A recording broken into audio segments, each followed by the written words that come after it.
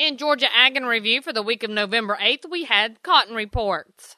Well, the November cotton numbers have been released this morning, and to give them, we have a new voice on board as Steve Malachewski from USDA's National Ag Statistics Service will be taking over this role.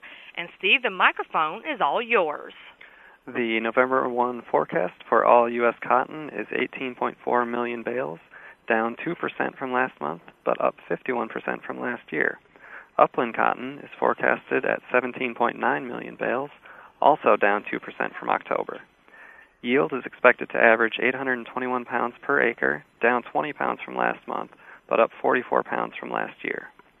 The Southeast region is expected to produce 4.1 million bales, up 2% from the October forecast. Georgia producers expected to harvest 2.2 million bales, up 2% from last month, while Florida is expected to produce 135,000 bales, up 13% from October. The upland cotton crop developed ahead of normal due to the continual hot, dry weather. Warm weather also helped dry fields in the Carolinas and Virginia, which were still wet from Tropical Storm Nicole. Objective yield data in Georgia shows bolls per acre to be the lowest in the last 6 years, and boll weight to be at its lowest level since 1998. The November 1 forecast for the Delta region is 3.9 million bales, up 1% from October. Louisiana is expected to harvest 440,000 bales, unchanged from last month. Mississippi growers are forecasted to produce 860,000 bales, up 4% from last month. Producers experienced ideal weather for harvest activities, and by month's end, over 95% of the crop was harvested, well ahead of normal. Texas production is forecast at 8.3 million bales, down 7% from last month. Yield potential has decreased when hailstorms moved through the High Plains region during the month.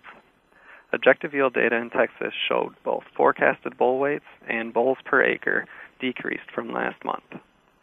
California and Arizona production is forecasted at 1.4 million bales, unchanged from October.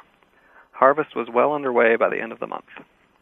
In summary, the November forecast for the United States cotton production is 18.4 million bales, down 2% from October, but up 51% from 2009. This is Steve Malachewski with the USDA National Agricultural Statistics Service. Thanks, Steve, and again, we welcome you aboard and look forward to working with you. Thank you. And we also had an update on exports with Randall Wiseman. The processed meat segment of the U.S. red meat industry was the focus of a special meeting the U.S. Meat Export Federation held this past week.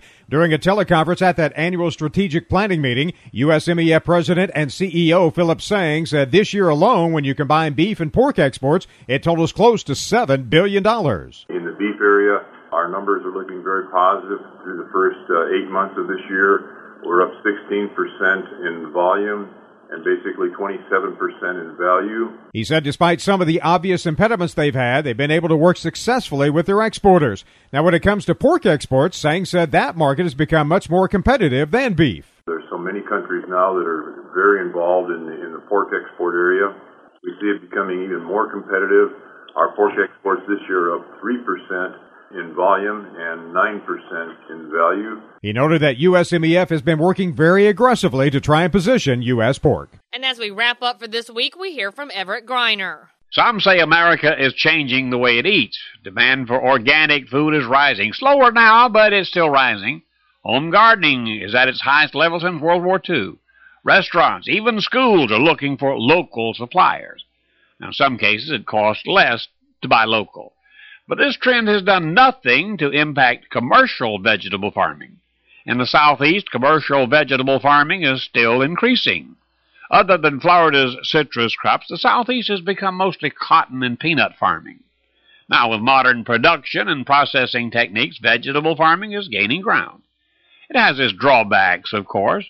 It's more labor-intense, it costs more to produce a crop, but people everywhere eat, and not all of them have access to these local farmers markets. I don't think we're changing the way we eat. We're just finding more ways to get it. And remember, you can find these stories along with all the week's Southeast AgNet reports on our website at southeastagnet.com. I'm Julie McPeak with Southeast AgNet's podcast.